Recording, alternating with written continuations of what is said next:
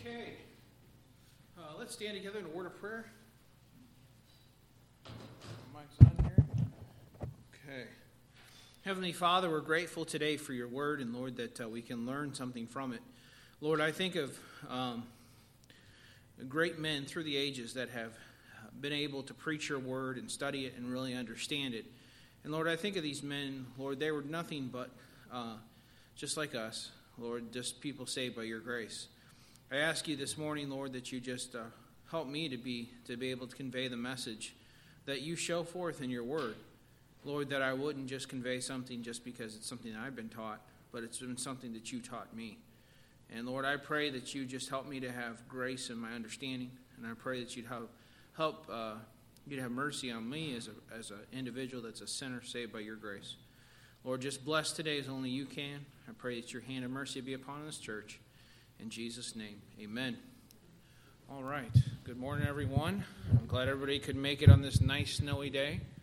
I'm thankful that we have this beautiful church building to keep us warm inside. Amen.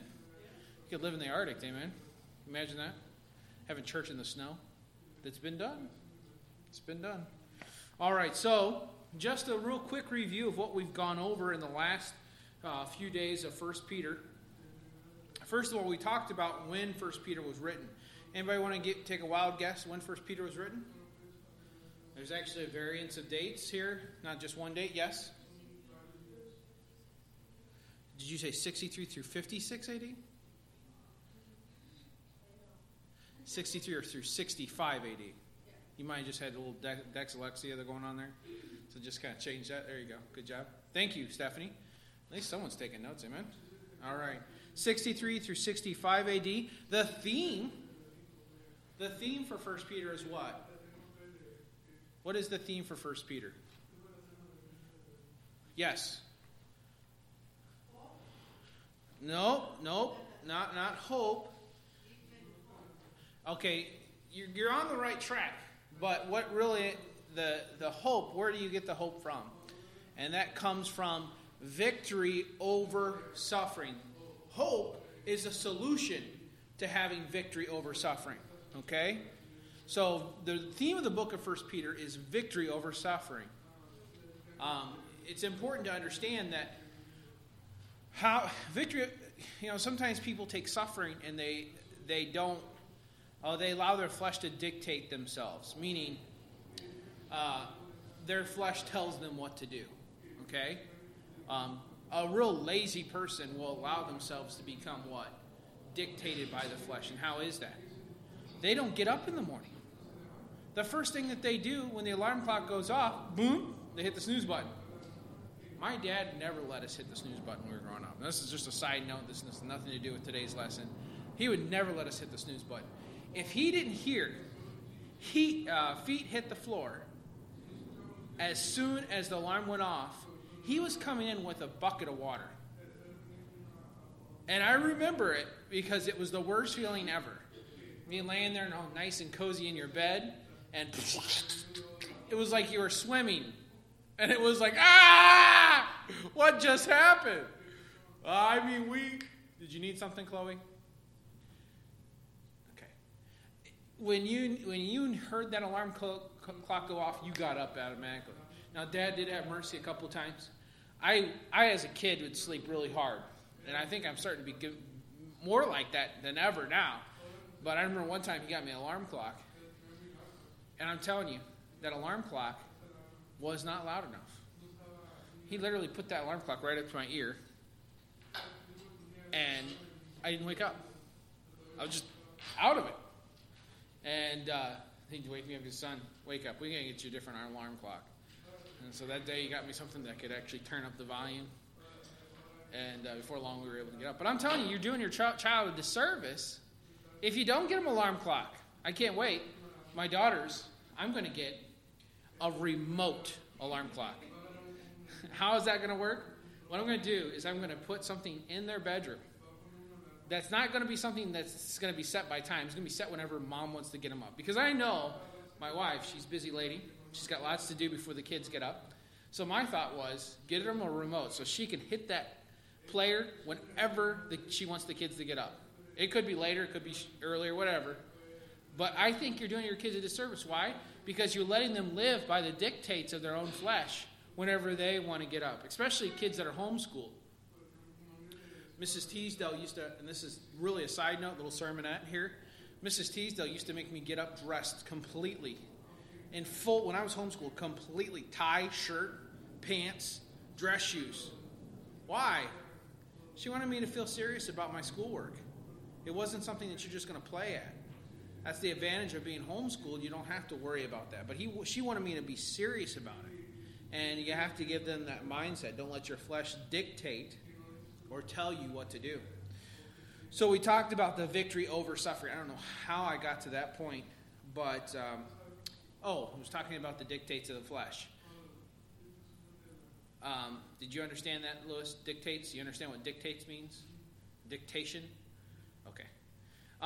When we as Christians, we have to have victory over our flesh, and sometimes our flesh makes us suffer. How do we become victorious over that? Suffering was mentioned 16 times in the book of 1 Peter.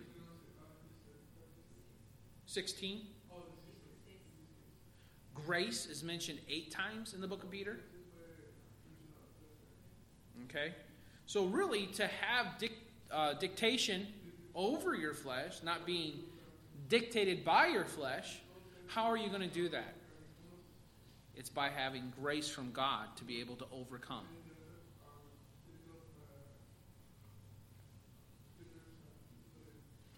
Okay? So the purposes for the book of 1 Peter, there's 2 reasons. First of all, to give encouragement during suffering. The second reason is to exhort to Christian living. All right? Believe it or not, those two go hand in hand. To give encouragement during suffering and to exhort to Christian living. Really, to be quite honest with you, what are you really telling people when you're trying to exhort them for Christian living? Or, to give encouragement during suffering.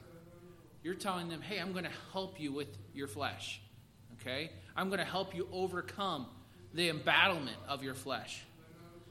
So we know that the 2 purposes is that. Then thirdly, we know that the book of 1 Peter was written from where? Anybody remember? Starts with the B, ends with an N. Nobody know? The book of 1 Peter. It was actually written in Babylon. In Babylon. All right? Very interesting place. It's the Babylon that is on the Euphrates River. So, and then I gave 7 points of what suffering is. I'm not going to go through those for sake of time, but we're going to talk about the content of 1 Peter. Last week we talked about God's grace and salvation, and there was 3 things that we talked about. Anybody remember those 3 things? Okay, Miss Patty, you're shaking your head. Go ahead. Do you remember one of them? Hope. Good job. You got it. You mentioned it earlier. Good job. Do you know the next one? Yes. Harmony. Correct. Harmony. And the third thing. Do you know? Hope. Harmony. Huh? Not happiness. Hey, sir. Hope, harmony, and holiness.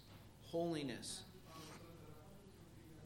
And those are the 3 reasons for God's grace in salvation. Secondly, and this is what the new content that we're going to go over today, and we're going to talk about God's grace in submission. Submission. All right, let's do a little bit of a word study. What does submission mean to you folks? When I say you need to be in submission, what does that mean? For Lewis, get that stern look on your face. You're in the military. What does submission mean to you?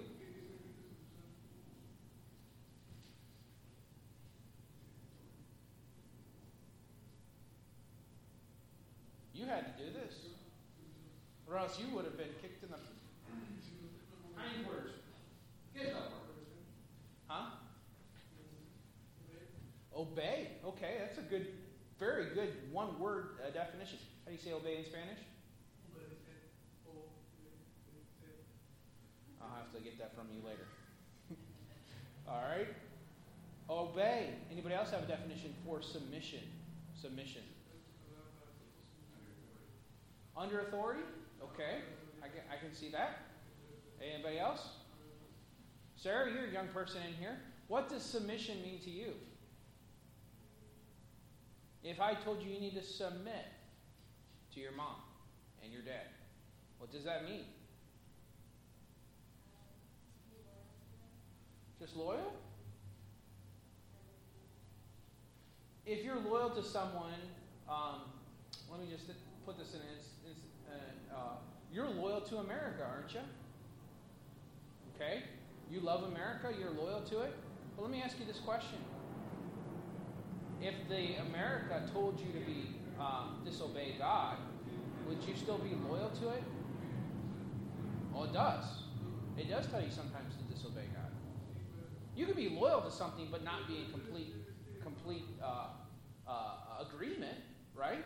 Submission is this idea where you're in complete agreement and obedience to whatever they say. Perfect example of this is when I was in, me and my brother had a bus route in Michigan. And we ran this bus route together. My brother, if you know anything about me and my brother, there's always been this rivalry. There's always been this, the Bible says he's born for what? Adversity, right? Brother Glenn knows that. He's got 3 brothers he's got to deal with, okay? There's always been that give and pull in a brotherly relationship. Brother Lewis back there probably had this. No, maybe he didn't. He had his brothers in submission from day one, But I was younger than my brother, and there was lots of times that I would try to buck him as a brother. But one of the things that I learned, being on a bus route, he was the bus captain. I had to submit to his authority. And in doing so, he would ask me to do things, and that's not something I wanted to do. But as a person that's submitting, Sarah, I just did them because I was told to do them. Okay? As your parents tell you to do things, you are to what? Be in complete what? Say it with me. Submission. Okay? So we're going to talk about God's grace and submission. Turn to 1 Peter chapter 2 and verse 13. And we find in verse 13 it says, "Submit yourselves to every ordinance of man for the Lord's sake, whether it be to the king as supreme, or unto governors as unto them that are sent by him, for the punishment of evil doers and for the praise of them that do well." Okay? Let's go through a little common civics lesson. Biblical civics lesson, is the government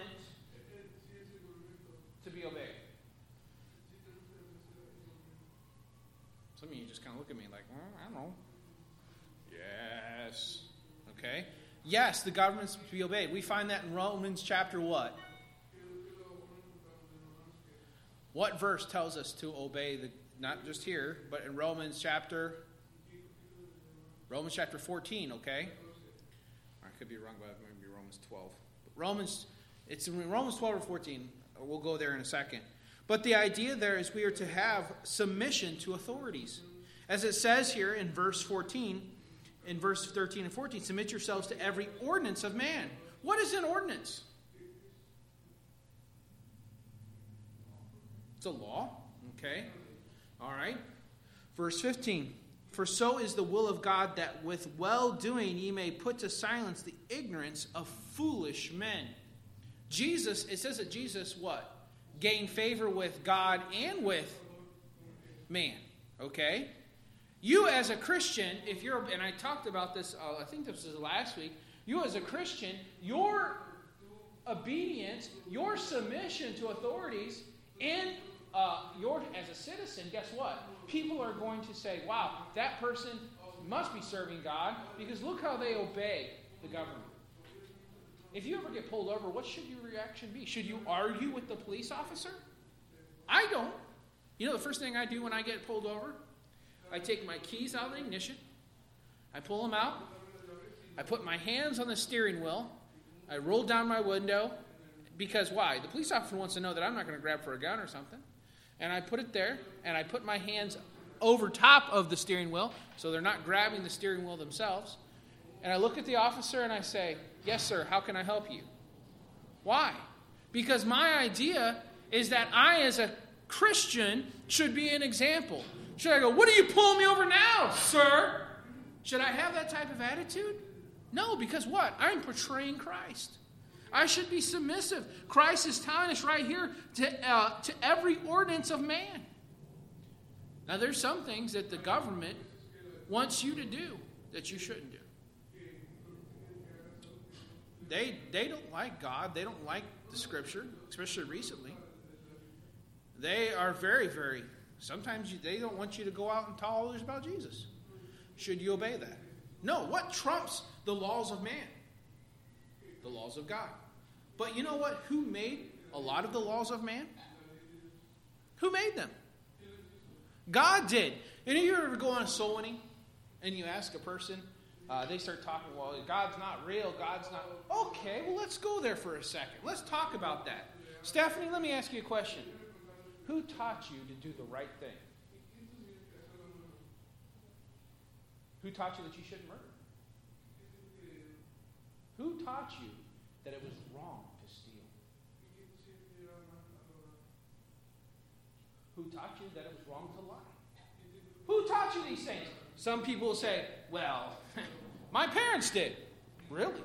Well, how did your parents learn? Well, their parents. And how did their parents learn? Their parents. Well, you go going back and back and back. Where did they learn? I don't know. It was come from a conscience from God. You look at the laws of America, thank goodness our country was founded on Christian biblicals and Christian precepts. If you study American history, you'll find that a lot of our laws was taken from a man by the name of John. Now it's escaping me. Come on, Stephanie, help me out here. John, it starts with an L. I'll get to it eventually. I'll get to it. I had to read all of his works when I was in high school. But he took a lot of his works from what? The Bible. You go through Deuteronomy, you go through Leviticus, you find the reasons for capital punishment. If man's blood be shed, what? If a man shed another man's blood, his blood should be shed. The idea there is what? If you're going to kill someone, guess what happens? You'll be killed as well. If an animal kills someone, guess what? That animal needs to be put down. You'll find all kinds of laws in the American law books that are comparable to what? To our Bible. We need to be in submission to what? Authorities. It says in verse 16, "As free and not using your liberty for a cloak of what? Maliciousness, but as servants of God." Verse 17, "Honor all men. Love the brotherhood. Fear God. Honor the king." What is that first phrase there? Let's parse that out for a second. What's that first part say? Honor all men. Sarah, what does honor mean? The Bible tells you to honor your parents. How do you do that? Honor all men. How are you going to follow that commandment? I know I'm putting you on the spot. I want you to think through it. Lewis Jr., what does honor mean to you?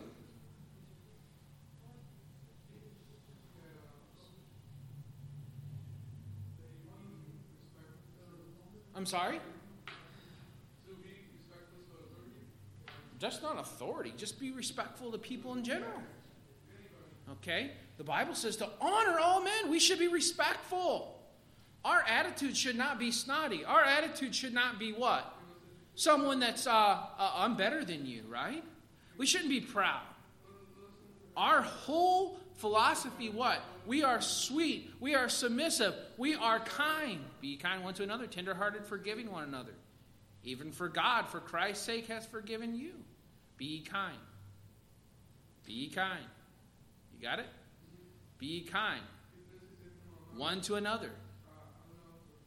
Tender-hearted. soft-hearted, forgiving one another, even as Christ has forgiven you. Your responsibility is to what? Be honorable to all men. Respectful. Does that mean the bum on the street? Yes. He comes up to you and he asks you for money. How do you treat him? It's hard to treat someone that's a panhandler with respect, isn't it? But if you're being faithful to what God's word says, doesn't mean you got to be snotty. Doesn't mean that you got to be unkind. No, sir. No, thank you. Right? Honor all men. What's the second part of this verse? Love the brotherhood. Who is the brotherhood? Stephanie, who is? All right, let's go with someone else. Becca, who is the brotherhood? Christians. Okay. So honor all men. Does it say love all men? It's hard to love all men, but you know what? We should, right? But it says what? Love the brotherhood. Our responsibility is to what? Love. Not just respect, but to love. There's a big difference, isn't it? What's the difference between loving and honoring? You can have a fear for someone, or you can have respect for someone and not really love them. That's done all the time. I have respect for Barack Obama. You know why?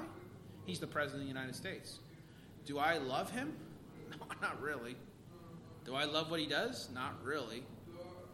But I have respect for him. We have, as Christians, what? A command to love the brotherhood. You should love your Christian brother and sister like your own brother and sister. The question is, when you stand before a holy and a just God, are you going to say, well, that person over there I didn't really love? Well, they were one of mine. They were bought with my blood. Why can't you love them? I love them. Love the brother. Fear God. Fear God. What did Paul say? He said, first of all, what? It doesn't matter what man says. What God says is most important.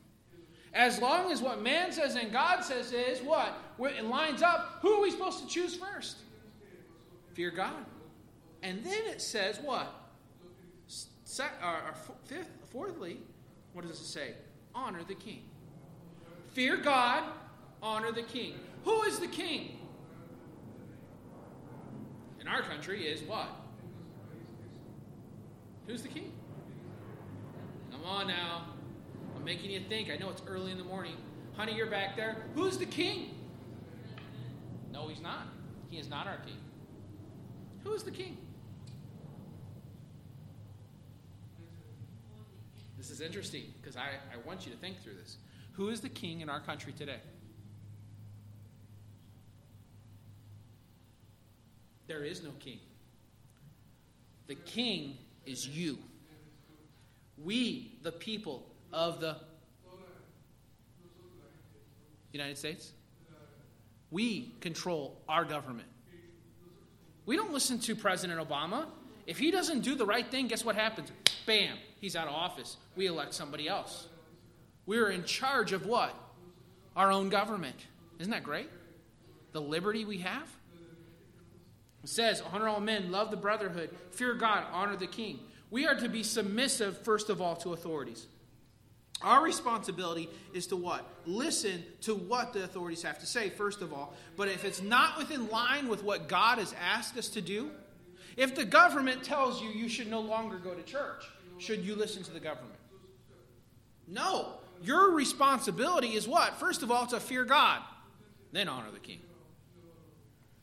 I remember reading, if you ever get a chance to read a book called, I think it's called The Hiding Place by Corrie ten Boom. Corrie ten Boom grew up in Poland during the World War II invasion of the Nazis. The Nazis came in and they would constantly be looking for Jews. And she hid hundreds of Jews in her home and helped them escape.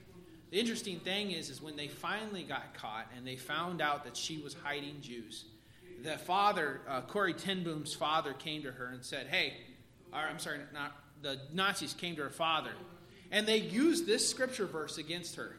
And they said, doesn't the Bible say, honor the king? And he says, well, first of all, we don't have a king. I honor the queen.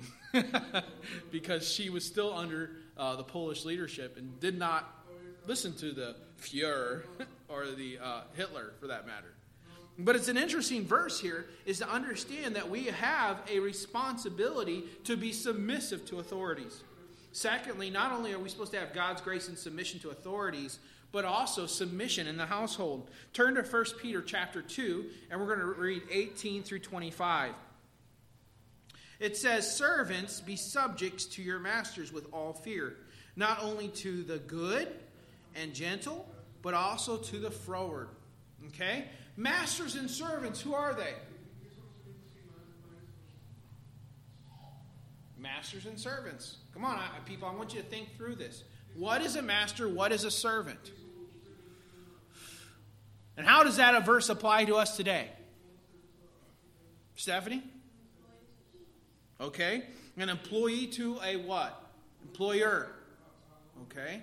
You have a responsibility to what? Servants, be subject to your masters with all fear, not only to the good and gentle, but also to the froward. Think about it for a second. Back in the days of the Old Testament, there was servants and there was masters. Masters sometimes could be very unkind towards their servants. We have it made in America today. They say you only can work 40 hours a week before you have to work before you get paid overtime. Sometimes they say, most people say, well, you get 5 days off and 5 days on and 2 days off, right? Most companies do that. There's a limit of how much you can work a person in a week. If they want to say, no, I'm not going to work that much, you don't have to. You have a responsibility, as a Christian, though, to make sure that you are what? What does it say here? It says in verse 18, it says, fear, subject to your masters with all fear. Who are you really being subject to? Are you being subject to that person that could be your employer that could be unkind? Or are you really being subject to God? It doesn't matter how your employer treats you. The question is how do you treat your employer? God wants us to be what? Having grace. Just like in the sense that we have to have grace and submission towards the authorities in our country, we have to listen to President Obama right now. We have to listen to the cop that pulls us over. In the same sense, we should have submission to what? Masters, our employers. Why? God tells us to. It says, servants, be subject to your master with all fear. It says, not just the good, but also to what? To those that are not good. 19. For this is thankworthy if a man for conscience toward God endure grief and suffering wrongfully. Wow. That's a powerful verse. All of us have been wronged by an employer once or twice. Maybe more than once or twice. What is our attitude toward them? I have to admit, the last company I worked for, the Thomas Auto Group, they did things. They worked me longer than they were supposed to. They made me do more stuff than I was supposed to. They continued. The cost of what it would take me, the time that it would take me, they had me under salary, and I was working a lot more hours than I should have. But I still gave them a 30-day notice to tell them, hey, I respect you as an employer. Why? I had a responsibility by God to not walk away from that place angry. I had to what? Be subject to my master. Here we go. Next verse. It says, for this is thankworthy if a man for conscience toward God. Don't do it because of that employer. Do it because you want to please God more than anything. You're not subject so much to that master. You are subject to God. And guess what? Your testimony towards that man or woman, for that matter, could be what? The reason why that person turns to God. Hopefully you are the testimony you should be while you're working for them. And being that testimony, they say, wow, that person, even though I've done them wrong, in their own conscience knows I've done them wrong. They say, man, they still serve God. They still love God. They still treat me right, even though I've treated them wrong. Verse 20. For what glory is it if when ye be buffeted for your faults, ye shall take it patiently? Let's read that verse again, verse 20. chapter 2 of 1 Peter, verse 20. For what glory is it, if when ye be buffeted for your fault, ye shall take it patiently? But if when ye do well and suffer for it, ye take it patiently, this is acceptable with God. I think of a perfect example of someone that was subject to their masters. Mohan, let's see if you're on the same page link, or wavelength, there we go, as me. Who in the Bible was very, patient with their master? Can you think of someone? I can think, it just shines like the sun. You think of one, Brother Glenn?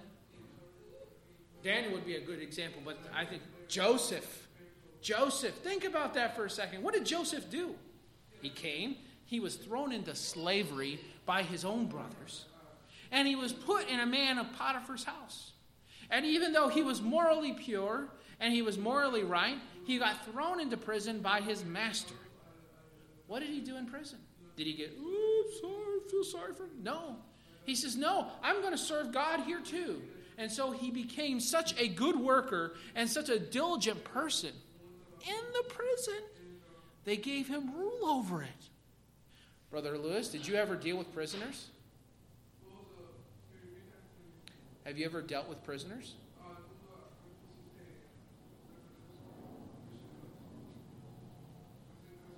Yeah, maybe. Did you ever see a prison giving another prisoner rule over the prison? Let me try it again. Did you ever see a prisoner given rule over a prison? I mean, over the whole prison. They, not by, maybe it was by fiat. Maybe it was by their own control. But the warden saying, because you're such a good worker, I'm going to put you in control of a prison. Maybe that is. I don't know. And maybe that's in Mexico. I don't know in America. Usually they lock those guys up. They might be able to clean the outside of the prison. But I'm telling you, nobody's controlling that prison except for the warden. Listen, Joseph had such a sweet spirit. And he says here, it's acceptable to God. It's easy to get wronged at employers. It's easy to know that a person that does not have Jesus Christ residing in them, and it's morally acceptable on their behalf to do things that they want to do in their employers. But your attitude should be different. Why? Because you are to be what? You are to be take it patiently, suffer for it. This whole thing about suffering, it doesn't just have to deal with the physical. It could deal with the mental. It could deal with your job. It could deal with your finances. Your suffering should be able to be take it patiently. Verse 21, for unto ye are called, because Christ also suffered for us, leaving us an example, that ye should follow his steps. Who did no sin, neither was there guile. Miss Sophie, what's guile mean? Okay, deceit. So, if you have deceit in your heart, you're a fake, right? Oh, how you doing? My sister, I used to tease her about it all the time. She always seemed like the type of person. She'd come to you, oh, how you doing? And I'd see right there, I said, sis, you're being such a fake. Stop it. Stop it. And maybe she wasn't. But as a brother, she just seemed like she's being fake. And I tease her about it all the time. Listen, when Christ, he had no guile. What you saw is what you got. You probably dealt with someone like that. Down south, you deal with people down south. And then what do they do? Oh, how you doing? You're such a... Oh, it's so good to see you. Bless your heart. Then you turn around and they stab you in the back. Okay? Southern people can be like that. Okay? I'm not trying to... Maybe there's some real sweet ones, but some of the southern ones that I've dealt with, that's what they do. Oh, bless your heart. Stab you in the back. Okay? But what? Here's Jesus Christ. He was what you saw is what you got. There was no deceit in him. It says in verse 23, who when he was what? Reviled. What does reviled mean? Reviled means is this idea of what? Verbally abused. Oh my goodness. How many times we get verbally abused as a Christian? If you're living for God, doing God's will, I can't tell you how many times when I was working for Thomas Auto Group that the salesman would verbally abuse me. Day after day after day after day. I'm glad I'm gone. They verbally abused me. They would say things they know I disagreed with. They would say things that would be disgusting and piggish. And what did I do? Just take it. Just take it. In verse 24, who his own self bare our sins in his own body on the tree, that we being dead to sins should live unto righteousness, by whose stripes ye are healed. For ye were as sheep going astray, but are now returned unto the shepherd and the bishop. So we find here we should have submission in the household. Thirdly, and I have about 10 minutes. Thirdly, let's go to submission in the home. Submission in the home. Turn to 1 Peter chapter 3 and verses 1 through 6. 1 Peter chapter 3 verses 1 through 6. Likewise, ye wives, be in subjection to your own husbands. Subjection is a word that means what? It means, ready for this? Submission. Same thing as submission. What do we say submission was? What? Say it louder, Sarah. Say it loud. Say it loud. There we go. Still think you said it louder. Okay. Obedience. Ooh. Wives, it's hard sometimes, isn't it? There is times that you just don't want to obey that husband. Wives? Right? Amen? Wife's going, yes! Okay. Obedience. Wives, be subject to your own husband, that if any obey not the word, they also may without the word be won by the conversation of the wives. There is many times when I might be doing something that's not exactly up to par, and my wife, she just listens. I say, she sometimes lets me hang myself. This is how she does it. I say, I want to do this. Okay. She starts building the noose. Because what happens? I start building the noose. How? The thing that I was doing was wrong. And guess what happens? I'm the one that's in trouble, right? Because she listened to me. And now she has to deal with the same problem. And I realize the suffering she's going through is because of my stupidity. And I've hung my own self, haven't I? But what happens if my wife were to say, no, honey, no? In the back of my mind, what would be going on? She told me no. And that's why I couldn't do that. So Harold might get a little bitterness inside. Okay? But if she told me yes, who do I have to reflect on? Nothing but myself. I'm the one that was wrong. She just listened. I got to kick my own self, don't I? And guess what? Next time, do you think I'll have more respect for what my wife might have to say? Guarantee it. Guarantee it. It says here, be subject unto your own husband, that he obey not the word. They may without the word be won by conversation of the wives. It's saying here, he says, if you have a husband that's unsaved, listen to me, there's going to be times when you're going to have to deal with him, and he's going to be saying what? No, I don't want you to do this. No, I don't want you to do this. By your conversation, by your testimony, you're going to what? You're going to win over that husband. Verse 2. While they behold your chaste conversation coupled with fear. Eventually, guess what's going to happen?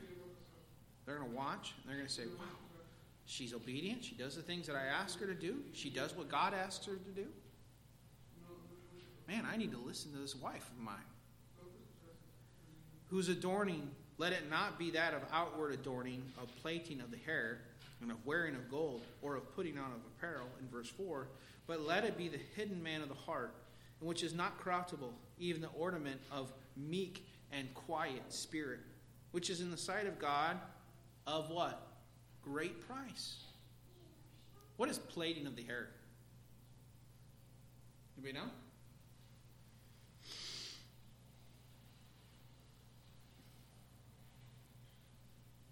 Plaiting. Yes. Okay, yes, it's braiding. Okay. In the Old Testament, what the women used to do, they would take their hair and they would weave all kinds of different gold, silver, and flashy objects in their hair. So whenever they would walk by, how many ladies do that? You don't do that, do you? They'd wave that mane, and guess what would happen? The sun would gleam off it. Ooh, right? What else does it say? Adorning, let it not be outward of adorning of plaiting the hair and wearing of gold or putting on apparel. Is there anything with wearing gold? No. But what he's trying to say, he says, hey, be of a meek and quiet spirit. Your whole attitude should not be one that's trying to gain attention of others. My wife, thankfully, she wasn't like that. She wasn't even like that when we were dating. She's a very quiet spirit. She says, she looks at me like, well, I'll just give you an example. When we were dating, on the way back from one of our first OCD, or off-campus dates, they say, meaning we weren't on campus when we had the date. We went with my mom and dad, and we took the L, I think it was the L, back to down where we lived here on 3743. And I was with my parents, and she didn't say a word all the way back home. And I thought, man, this girl doesn't like me, does she? I'm trying to talk to her and trying to get her to interact, and she was... But you know, that is an attractive quality in a woman. You say, why? Because guess what? That's the same type of woman that's going to be after you get married. She's going to have a, what? Meek and quiet spirit. The Bible says that the continual dropping on a rainy day and a contentious woman are alike. What does that mean? It means, listen, if a woman just nags and nags and nags, and I'm sorry, ladies, I am really on to you today, but this is what the Scripture's talking about, all right? And nags and nags and nags and nags and nags. Guess what? It's going to be like a continual dropping. How many's ever been outside and it's loop, loop, loop, loop? I know, Brother Lewis, you had a sink that's doing that. What do you want to do to it? You want to fix it, right? Oh, bloop, bloop, bloop, bloop. You want to fix your wife? Stop! Stop it right now! Right? Put the zipper on her mouth or something, right? Okay? The idea there is what? You want a wife that was not so much, fleshy, dun, dun, dun, dun, dun, dun, dun, right? Instead, you want a wife that's running in the background. Okay? You guys, I'm going to do a little computer geeky, nerdy stuff here. Okay? If you have a computer, how many has a computer in here? Okay, most of you have computers. Did you know that your computer has things that are running in the background the entire time it's running? Okay, you might not see those things all the time. But you know they're a vital part of your computer. Just like your smartphone. There's applications that are running in the background of your phone. They're a vital part of your phone. If you lose those applications or you lose those programs, you lose your computer. Okay? I learned that the hard way. In the same sense, your wife should be a vital part of your home. She runs in the background. Husband is to be what? The head. The wife is to be what? Underneath the head. She's to make her husband look what? Good. Okay. Is there anything wrong with that? No. That is the position that God has given the woman, and she is to be honored because of that. I'm not saying that you shouldn't have you take your wife. You should treat her special, men. Why? The Bible says to love them because what? They are the weaker vessel. But I guarantee you, I could not operate without my wife. She is a vital part to my ministry. She's a vital part to my household. She's a vital part to my home. But if she were the opposite, where she was always looking for the limelight, right? And I know girls like that. I almost dated one. Thank goodness I didn't. Guess what? It's going to hurt that home. The Bible says that we should go after what? A meek and quiet spirit. and I'm completely out of time. Let's just go one more point on submission in the household. That was verse. Let's read the next verse. For the manner in the old time, the holy women also who trusted in God adorned themselves, being in what? Some subjection unto their own husband, even as Sarah obeyed Abraham, calling him what? Lord. That goes against society so much today, right? Man, Lord, what does Lord mean? Lord is the same kind of thing of master. Wow, man, you talk about women's ERA and women's rights, right? Yeah. The Bible's very clear here, isn't it? Some women don't like this, and you know why? Because it speaks to their hearts and it tells them, hey, listen, you're to be in subjection to your husband. We will get to the men eventually. But this Bible verse is very clear. What? Women to what? Listen. Women are to what? Obey. Verse 6, even as Sarah called him, Abraham calling him Lord, whose daughters ye are, as long as ye do well, and are not afraid with any amazement. What last part there? And are not afraid with what? Any amazement, fear. Right? You really are trusting God. Okay, God. You might even say this. He's doing something stupid here. Help me. Help me to trust you. Because really, when you're putting yourself in subjection to your husband, who are you really putting yourself in subjection to? You're saying, I'm trusting God that God will help my husband. That's pretty much what you're saying. Okay, God, I don't know. But Lord, I trust you. I'm going to obey. Who's going to pay the penalty for their sin? When you get to heaven, who's going to have to give an account of how they acted? Your husband will. You obeyed. You obeyed why? Out of trust, out of grace from God. And believe me, folks, it takes grace. Because your husband, he is still what? He is still a sinner. And some of them are not saved, so he's still under the old man completely. How do you submit to a person that is unsubmittable to? You trust God. And lastly, 1 Peter chapter 3, and I'm out of time. 1 Peter chapter 3, verses 7 through 12, submission in the church. Submission in the church. And we'll read that next week. So let's keep a finger right there. 1 Peter chapter 3, verse 7 through 12. Let's stand together in a word of prayer. Heavenly Father, we're grateful for the fact that you've given us a roadmap to follow, to understand how we should act, not only in our homes, out in the world, but also in our church. I pray, Lord Jesus, that we would understand the idea of submission. Lord, bless today's service as only you can. In Jesus' name, amen.